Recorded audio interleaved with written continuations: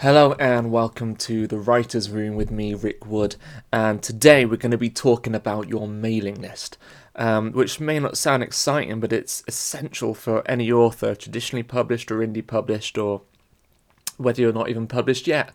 It's really important that you start building your mailing list as early as possible. This is because this is the platform that many people build their businesses on. I pay for advertising on Amazon, on BookBub, on Facebook, on different mailing list services. But ultimately, what converts the best is my mailing list. Although I call them my readers group because I feel the word mailing list sometimes comes across a little spammy. And I don't want people to think they're on a spam-filled mailing list. And it's important that you avoid spamming people with your mailing list. But for the basics of this podcast episode, I'm going to refer to it as a mailing list. Why is it so important then? It is your direct access to your customers. It is the best marketing tool than any other. It's direct to fans. There's no other way you can email your fans. Say you've got a new release out and you want to let your readers know. If you're going to advertise on Amazon, they're going to have to search for you on Amazon to find it. On BookBub, it's going to have to come up on something they search. Facebook, you're going to have to target them. A mailing list, you've already got their email. And you can just email them and say, my book's out, here's the links, and they can click on the link and buy it. There's no easier way to get a conversion than that, to get people to buy your books. And it's important you start it early, even before you've launched your first book. So when you do launch your first book, you can have a platform to launch it to, however big or small it is. And you can have a mailing list that's 50,000 people big or a mailing list that's 50 people big. And it could be equally effective depending on how good that mailing list is. If you've got 50,000 people, but only 1%, less than 1% open that email, that's different than if you've got 50 people and 100% open that email. I didn't do the maths very well there, but I think you get my point. And you can start building this before you've published your first book. You just need something to give away to get people to join your mailing list. So maybe write a short story or give something exciting or run a competition to get a signed copy of a book when it's released. And pick people at random who join your mailing list within a certain time. There are different platforms you can use to grow your mailing list. I use MailChimp. There are other places such as MailerLite and other services. It does cost money, but not always straight away. With MailChimp, I think there's a threshold of 2,000 people. Once you've got 2,000 people on your list, they'll start charging you, which is pretty good if you're starting out, because that means you can have up to 2,000 people on your list and not pay for anything.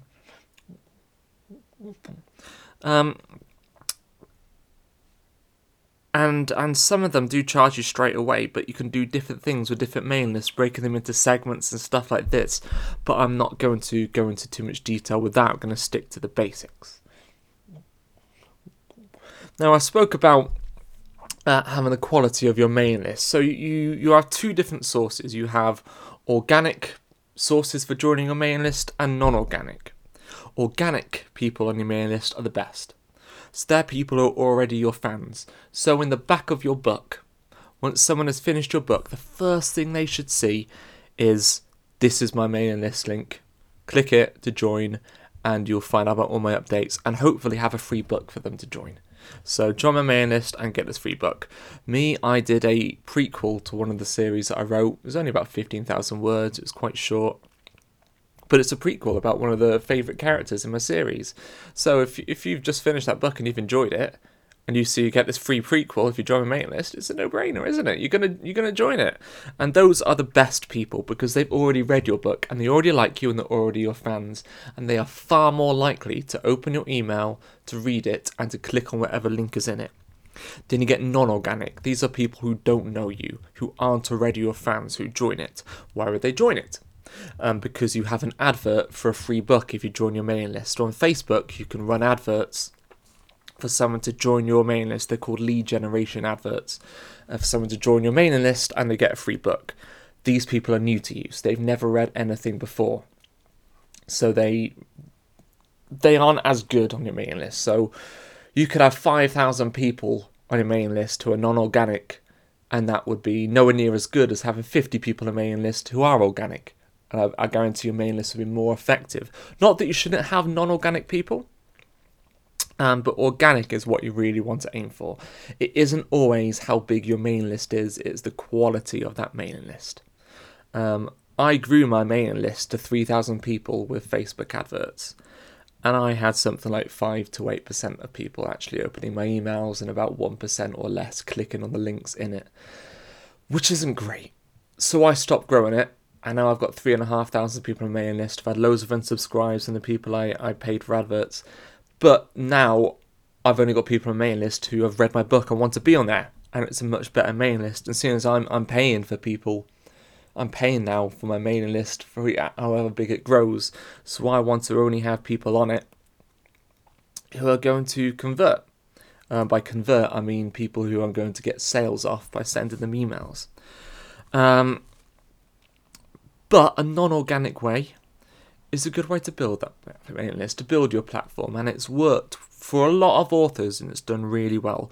So I'm not saying don't do it, I'm just saying bear in mind that there are different ways to get people on your mailing list and a different quality of subscribers. Every 6 months or so I might have a cull, so I might look and see if someone's on my mailing list who hasn't opened my emails in the last year. If they haven't opened a single email in a year, I'll delete them off my mailing list. Because they're wasting me money to be on the mailing list, and they're wasting time, and it's just pointless having there, and they're more likely to mark my email as spam.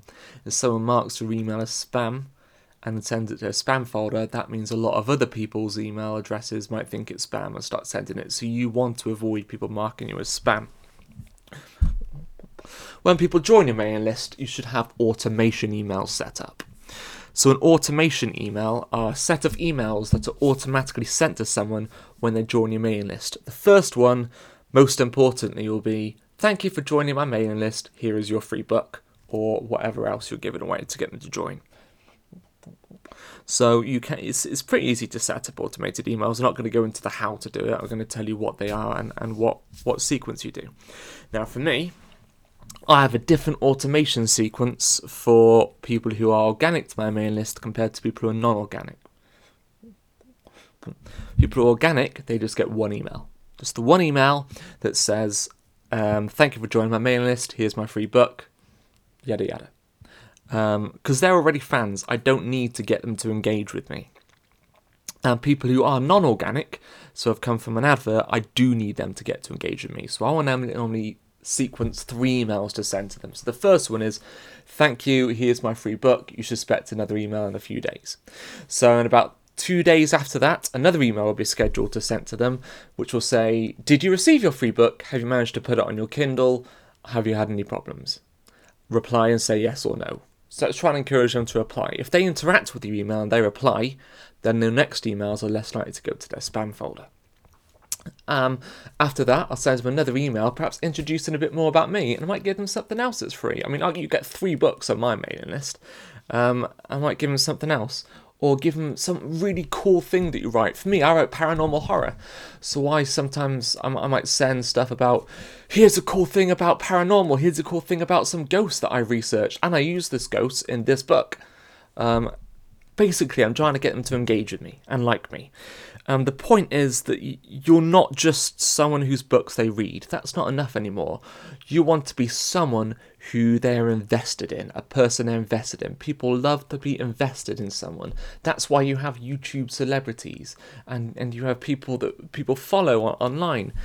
People want to read your books, but they are far more likely to buy your books, not just if they like your books, but they also like you and invested in both your books and you as a person. Which then leads you to how often you email your mailing list. Some authors just email them when they have a new release. That's fine, but it doesn't get them to engage with you as a person. For me, I want them to invest in me. I send a weekly email, which is a lot. Sometimes just 2 weeks or every month is fine, but every Friday I will send an email and it comes into your inbox at 1:30 UK time without fail. And people on my mailing list now know to expect that. And each time I will have a email about something cool. Very rarely will I send an email trying to sell you something, or rarely send an email saying, this is my book. No one wants to be sold to. I'll send articles that I've written. For example, 5 books that have inspired me, or one of my favourite ones I did was 3 ways a zombie apocalypse could happen. So it's all stuff to do with the genre within I write, with which I write, or to do with me as an author or my books. At the bottom of that email are the links to all my books. So after, at the bottom it says, goodbye, thanks for reading, Rick. Below there, in a different font, and a little bit smaller, are links to all of my books. Which means that there are links that they can click on in order to buy your stuff. But you're not trying to sell it at them. The only time I will send a selling email is when I have a new release, and I will just send an email about that new release. So start building a mailing list straight away. This is your best platform to sell books.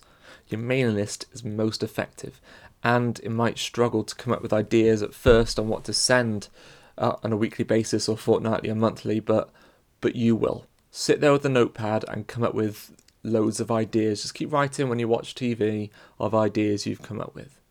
And I guarantee you will not regret it. So that, my friends, is the mailing list. Happy writing.